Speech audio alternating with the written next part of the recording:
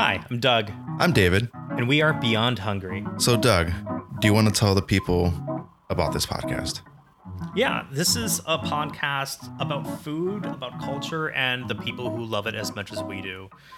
David, you and I are two people who would always end up in these really long conversations in parking lots, just talking about the food we've been eating, the restaurants we've been to, the restaurants that we want to go to, or the dishes that we wanted to try making. This is something that always happened, and I'm trying to think about when we met. I think we met just after you moved here, here being Des Moines, Iowa, just from Chicago, right?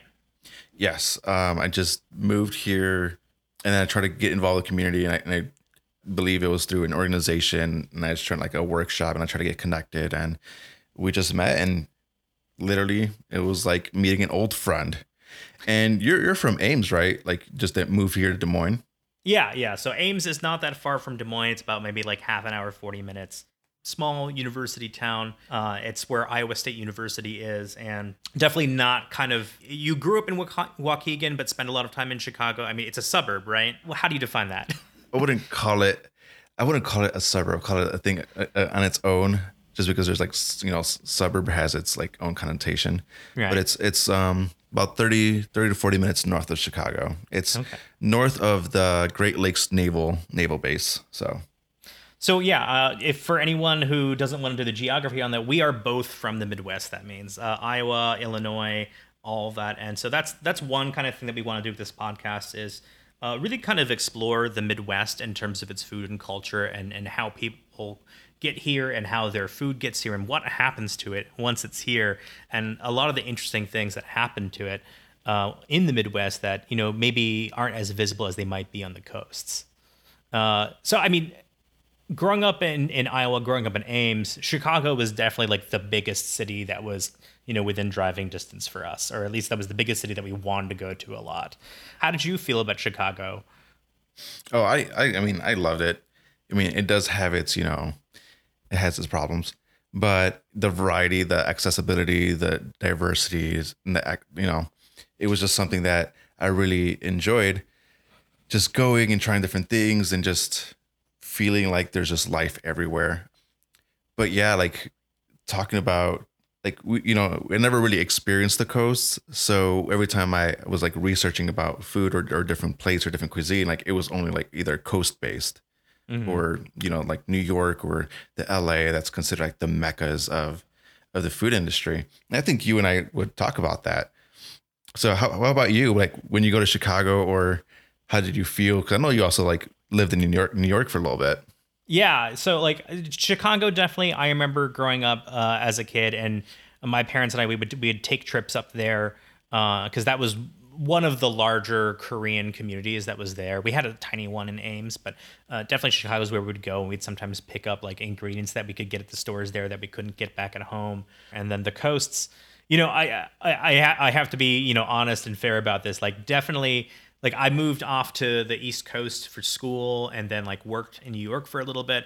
And I definitely adopted this very obnoxious, superior, like East Coast mentality. And I would come home and kind of shit on everything here and just like, I didn't really understand. And I definitely had this perspective that everything out there was better. But I think, definitely since moving back, and just looking a little bit deeper, I've really found that there is a lot here, that there's just a lot of stuff that's maybe not very visible to the outside, either because of media or just the way that people think about the Midwest. I think people think of the Midwest, and especially Iowa, as these really, really white flyover states that, it's just burgers and brats and hot dogs and French fries and things like that. And to be fair, yeah, it is those things, but there is more there than I think people give it credit for. And it's hard for that to show up.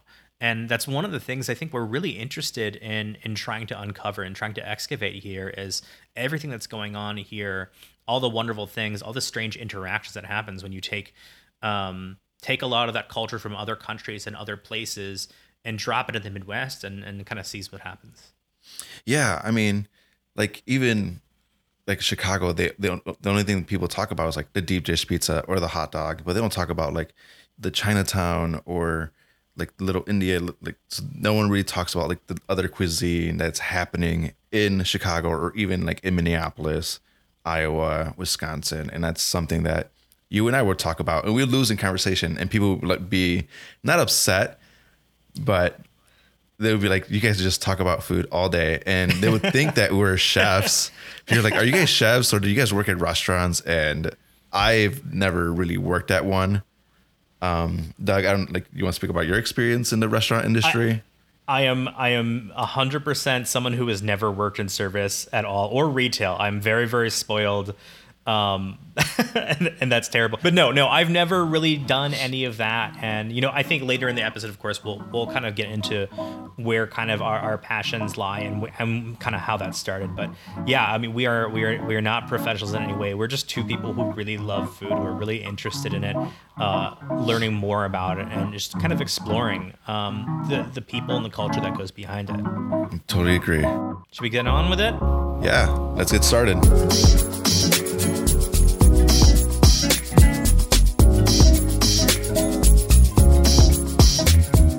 So what sparked your interest in food? Like, why are you so passionate about it? Maybe it was in like high school when I ventured out on like a road trip with a couple of friends to Iowa City, and we decided to treat ourselves to a restaurant. I don't even know what the restaurant was called anymore, but I think it was like a roast chicken. I had like a roast half chicken, and I just remember it was flavored and spiced in such a way that I'd never really experienced those flavors before. And also I'd never had a roast chicken that good before. Like, I don't know if people remember, but like food used to be really bad. Like food was terrible in a lot of places, even at a lot of like fine dining establishments. Like, I feel like collectively over the last like 10, 15, 20 years, people have gotten a lot better at cooking food. People's expectations have risen. And I just remember eating that roast chicken and realizing that there was so much more to roast chicken than I'd had in all the other roast chickens I'd had before in my entire life. And I think that's kind of where it started, that it just kind of opened my eyes like, oh, this is more than just what I've been having. This is really good. I would like to have this again. I would like to find out how I can do this. And I think, to be fair, like that was a long time ago. And I think it's just been a slow accumulation of food knowledge. You know, I'm definitely far more interested and engaged with food than I ever have been before in my entire life. But it's taken a long time to get there, and I've just kind of like built it up. It was never like a big leap anywhere. Where do you feel like you started getting interested in food? I feel like I got really interested at a very young age, and I think I could have expanded more upon it, but I feel like my parents didn't want me to pursue a career or spend as much time in the kitchen, just because, you know, them coming from Mexico and, you know, knowing a lot of people who worked in kitchens, they kind of didn't see that as an option. But they still had me appreciate food for what it is and try different things. Like, I remember every time my dad would get new fruit like papaya or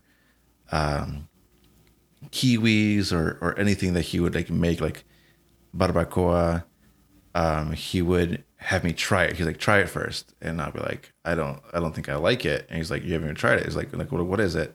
He's like, try it. And he'll always tell me, he's like, try it. And then he's like, if you don't try it, I'm not gonna stop bothering you. So I'll try it, and then I'll like it, and then he will tell me what it is. So a lot of it, like going back to Mexico at a very young age, you know, spending there every summer, every year, he would go looking for these cactus fruits called pitayas. They're kind of like tunas, they're kind of like the prickly pear, but they only come out once a year, and so we'll go searching for these. What do you mean searching for these? Like, are like at the markets, you know, in the grocery store, in the you go to markets. Okay. So in Mexico, you go to markets, and I mean there is grocery stores, but usually you look at like the small markets, the small farmers, the small people, and harvesting from their land. And we'll go to some pueblos, and we'll look for pitayas. And so there's like little small fruits that are like very bright and like purple, magenta colors. And he like approached this lady, and she had like a little bucket, and she's like, how many do you want? He's like, I'll take them all. So she like cut them up for him, and she put them in the bag, and my dad's like, here, have some. And I was like, no. He was like, just have one. I was like, no. So he's like, all right, well, hold it. You know, we're going to be driving to a next town. And I held one and I ate one in this like bag. And the bag was probably, I would say probably like a liter bag. And I liked them so much, I ate the entire bag. How old were you? I was like thinking like about 7 years old. And after that, you know, like my thing was just like, it was just opening for me to accept things. Like I remember my cousin gave me a taco. He's like, what kind of tacos? Like, I was really into tongue tacos, like lengua tacos. That was like my favorite. And he's like, try this. Like, we don't have any lengua tacos because the stand that we went to were sold out. And he's like, what kind is it? He's like, just eat it. And I ate it and it was delicious. The texture was fantastic. It was like this gelatin, but so flavorful, burst, you know, kind of like collagen. And it turned out to be eye tacos. And it, you know, ever since then, like I was really open to trying new things. And, you know, your understanding of culture is just so limited if you limit yourself of what you want to try. Mm-hmm. Yeah, I mean, I kind of wish I had more of that approach when I was growing up. I do remember that my dad also was like pretty instrumental to like introducing me to new foods. I don't think I fully appreciated them until much later, but I remember because my dad would, because he was a professor, and so he would go to conferences all over, you know, all over the States or in, you know, in different countries sometimes. And I think it was just something that he really liked to do, was that he would love to explore the culture there and the food there. And he would always try to bring a little bit of it back or see if he could get something like that when he came home. And so I do remember, you know, different moments where he'd come back from a trip and then he'd go to the grocery store. I definitely remember him going to the grocery store once and saying, hey, I tried this. I don't remember where he came back from, but he brought back a bunch of beef tongue. Just like sliced at the deli. This must have been back in the 90s or something like that. Maybe late 80s when they still did that. I don't think you can get that at Hy-Vee anymore. I don't think you can do that. But I remember trying it and thinking it tasted funny. And honestly, I should try beef tongue again because it's been a long time, and I do wonder whether I'd like it or not. I think I would. But I also remember like there was another trip when he came back from, I can't remember if it's Sweden or Norway, but you know, I apologize to anyone who knows this, but some Scandinavian country. And I remember he came back from there. And then because of course in Iowa, we have a fairly strong Scandinavian background, he was able to find lutefisk at the store and brought back lutefisk for us to eat, which that did not go over well with any of us because of how it smelled. But he was always constantly trying to introduce us to things like that. Whenever he would travel, he would try and bring a little bit back because he thought, I think it was important for us to understand the world from that perspective, or that food would be a way for us to understand, get our foot in the door of being interested in another country or another place. So, yeah. What about cooking? When did you first get into cooking? Well, I think I got really get into cooking when I was also like at a young age, but it was like more like basic stuff. It was more of out of necessity. You know, my mom ran a home business, and sometimes she was either too busy and I was hungry, and my dad was either at work. So my whole thing was like, all right, I'm gonna start making either canned food, and then I either got tired of it. So I was like, oh, I want to try to make an omelet. And like learning small things, and then once I got into high school, I started getting more experimental and making the kitchen explode. But yeah, like a lot of it was like, I think there's this one story where my mom made like lentils, and I did not like them at the time. She made them like in a stew, and you know, my mom was really strong-willed, and you know, we grew from a very, we weren't really privileged growing up. So, you know, she made lentils and I was like, I don't really like them. I want to eat something different. And then she's like, well, there's nothing else. And it was either the choice of like, make something different or don't eat. And I didn't eat lunch that day. And I waited for my dad to get home. So I was like, oh, maybe my dad will make me something different. And he asked me, well, what's for dinner? My mom said leftover lentils. And either had to make a bowl of cereal or make myself something different. So that was like the whole getting into it. But yeah, I think once I was going off to college, and on the weekends I didn't really have like a meal plan, so a lot of it had to be cooking for myself. And a lot of people ate butter noodles, but for me, I was like, if I'm going to make pasta, making pasta sauce and just learning from that and just making things that I found enjoyable for myself. When did you start cooking? And I want to know when you started like experimenting, because you do a lot of experimenting. So I think I grew up in a very different household than yours. Because I'm Korean American, my parents are Korean, and so I grew up in Ames, Iowa, university town. Iowa State University's there, and I think I grew up as like such a minority. There was a Korean community, but it was relatively small, and it was like there were kids of all different ages, but there was like maybe only a couple kids that were my age, so it wasn't really a community to me. Like I didn't have a bunch of kids that I played with at school or anything like that. And so I very much from a young age, was kind of on that path towards assimilation. I didn't want to be bothered, and I wanted to blend in as much as possible, so that like I could avoid trouble, and like people were nice. But I think probably looking back, there were probably some really good reasons why I did that. Just to kind of like maintain protected and just to like not have life be a hassle. And so I think it probably came down to, my mom would be cooking Korean food, but because I was on this path towards assimilation, I didn't want to eat any of that. And so I probably started cooking, in elementary school and trying to prepare my own meals because I didn't want to, I was trying to reject that Korean part of myself. And so I would cook. Like I figured out how to boil noodles, and I would make really overcooked pasta because I didn't read the box instructions or whatever. And I didn't care. And I would get like those jars of pasta sauce, like the ragu or the prego or things like that. And then I would just I'd have that Kraft, cylinder of grated sawdust cheese.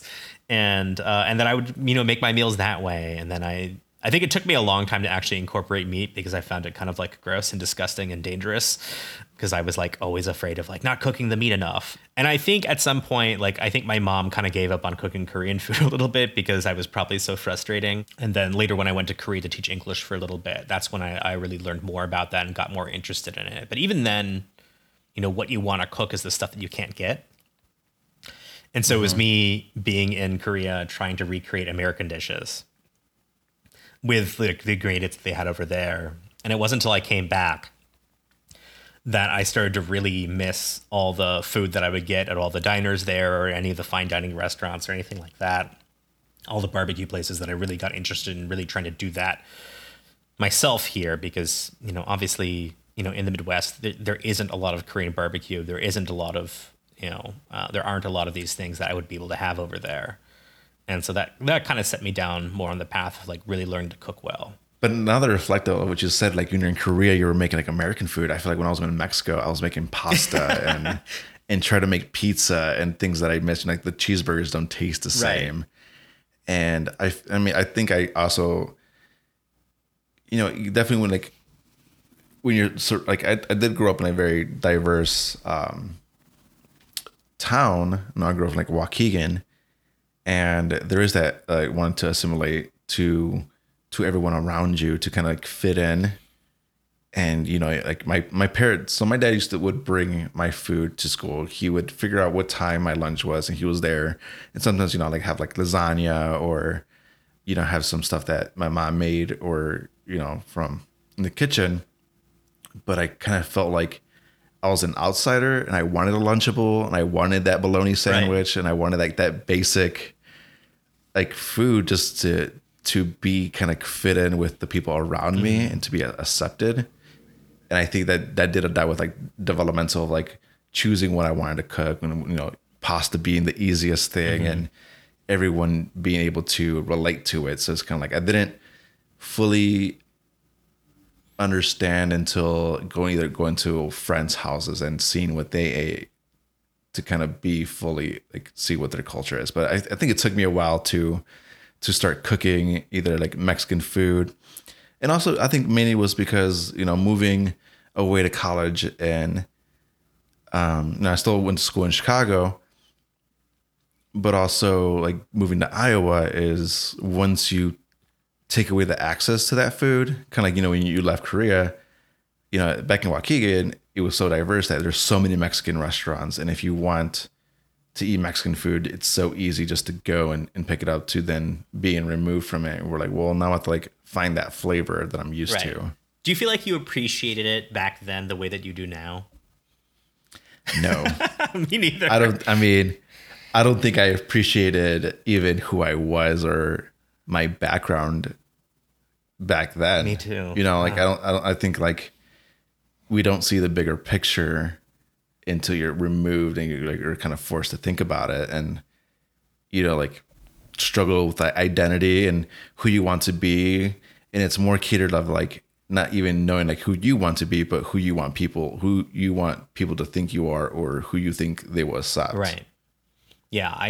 I definitely didn't understand any of that when I was out in Korea. I definitely didn't appreciate it. And I think what's so interesting is that like now the things that I try and cook, the things that kind of like I wake up and I'm like, oh man, I really wish I had this, are dishes that I honestly kind of loathed when I was in Korea, that I would just like, I'd sit down at like a place and I would order something and be like, this is like the least worst option to me of what I want to eat right now. But now I wake up sometimes, now that I'm here, I'm like, man, I really want that. I didn't appreciate back then, but like I'm trying to get back to what that was and trying to figure out how to recreate that. And I think it's so strange that's the way things are, that but there's something kind of beautiful about that too, about that experience. But I mean, I feel like we're in between two worlds, right? Like, did you feel like when you're back in Korea that you were too American? Oh, definitely. And then you're here in the US and like you're not either American enough or you're Korean. A little bit less so, over the last 10 years, because I think representation has gotten so much better. I mean, I would have to attribute that like some of like the feelings of shame or some of the feelings that I had around wanting to hide like my, food culture, like the Korean food culture in my everyday life when I was young, was about just like, I don't see it on TV, right? Mm-hmm. So people don't want it if they don't see it on TV or if they don't see it in mass media. And in the same way that like, I think the reason why both you and I wanted Lunchables is because they were being advertised to us, but no one's advertising bulgogi and rice on TV. No one's advertising eyeball tacos on TV. And so like, that all of your friends don't think that it's cool, or that like no one is going to share that with you. And so like you want to have a connection, and I don't think there's anything wrong with that. I can understand like wanting to have a connection around Lunchables, or wanting to have a connection around school lunch and pizza day, but I think it's just been like the unintended sort of side effect of it being such like a monolithic, just American culture drowning out everything else, including the parts of ourselves that are really important. Or I don't know, maybe someone out there was intending that. We can talk more about that later, I'm sure. But yeah, no, it's crazy the way that we kind of evolve our thoughts around food and where we come from. I'm still learning so much about Korean cooking, which I think is complicated, because I think when I cook Korean food, I think there's this expectation from other people that like, this is the real thing, right? Like if I were to like cook something for someone, they'd be like, oh, this is the real Korean food. And I'm just like, I don't know, like maybe, but like, I think there are other examples of this that you could find. I'm probably substituting a bunch of ingredients.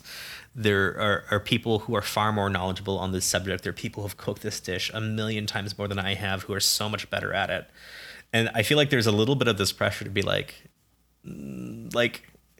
okay, like if this is your first and only like example of this, I feel like I'm failing the culture in some way, shape, or form, right? Yes.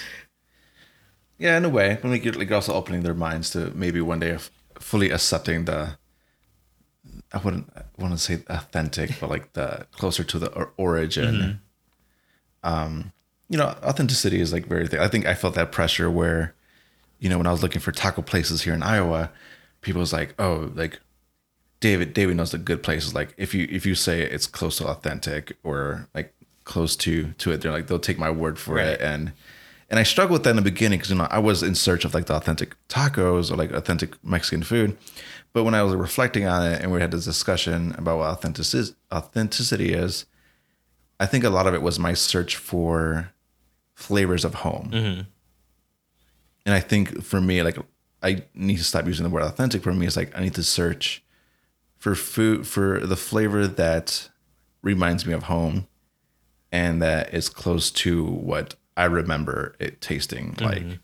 Because like, like think about like Mexico, like I'm taking an entire country and trying to find that one authentic taco that tastes from what I remember it.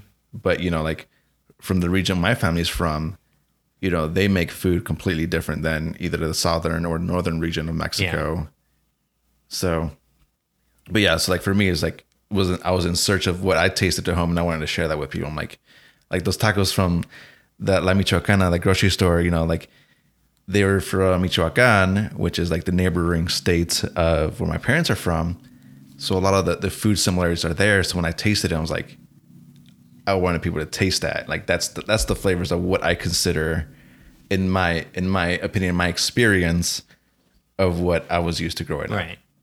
Yeah, I think authenticity has been, I don't know, it's a complicated subject, and it's also a word I don't really like that much anyway, because I remember when I was younger, especially when I was in college and like a little bit after that, I was like definitely like really into authentic food.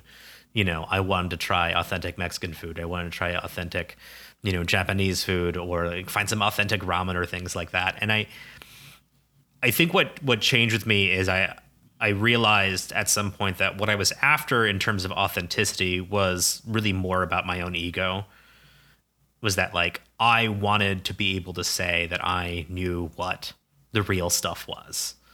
It wasn't about the food. It wasn't about the people who were creating it. It wasn't about culture. It wasn't about history. It was just like something to build myself up. It was it was a way that I could show off. It was a way that I could signal to other people that I was more cultured or fancier or something like that, more educated and whatnot. And it took me a while to kind of get past that and not make it about myself. And that so for me,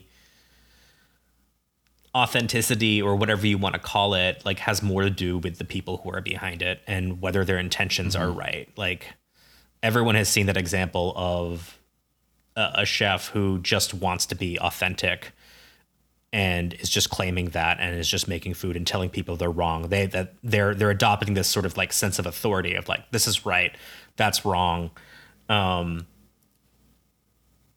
And then you'll see people from the culture be like, no, you're completely wrong. It can also be this way, and it could be this other way. And it's like, that's where it all starts to fall apart. Is I think authenticity implies a single central source of authority that is like locked in a place and time that I think doesn't make any, like, it doesn't stand up to like rational thought or the way the world actually works, because, food culture is so diverse and it's still evolving in so many different places, and it's still built by so many different kinds of people from different backgrounds that you can't have a single source of authority on what this is. And I always find that to be, interesting. And so like I try to really divorce this sense of authority whenever I make food, and that like, look, this is what I'm trying. I don't know enough yet. It was just like such a Midwestern way to approach it. Like, I don't know enough yet, but I mean, I think that's something that we kind of talked about a little bit as well, David. It was, what we wanted for this podcast is I don't think I wouldn't consider myself an authority on food necessarily. I know some things, but I'm not people. I don't want people to think that I feel like I know enough about any of the things that we're talking about. I'd rather approach this from a position of like humbleness, of I just want to know more. I want to find out more. I want to learn more. And I hope that, the people who are listening out there, want to do the same thing as well. Yeah, I am the same boat with you. Again, I have no authority. I didn't go to culinary school. didn't work in as a chef or any of that, but I think like just the passion of the people and the food was kind of like why I want to do it. It's just like I want to explore, I want to learn more. You know, food is about making people happy in addition to providing nourishment and, you know, looking at and like building community. And that's what fascinates me. It's like, you know, and I hope that, you know, I can just share this passion and spark passion amongst other people and our listeners, and just get to know people's stories and what they enjoy. And I think that's something that I am very passionate about, and I just enjoy it. Me too.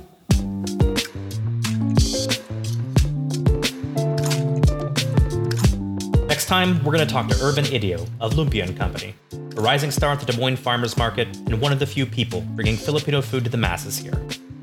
Thank you for listening to our first episode. We're so excited to continue exploring food and culture with you. Music is by our good friend Bo Brenton, and you can follow us on Instagram and Facebook at We Are Beyond Hungry, or visit us at our webpage at wearebeyondhungry.com.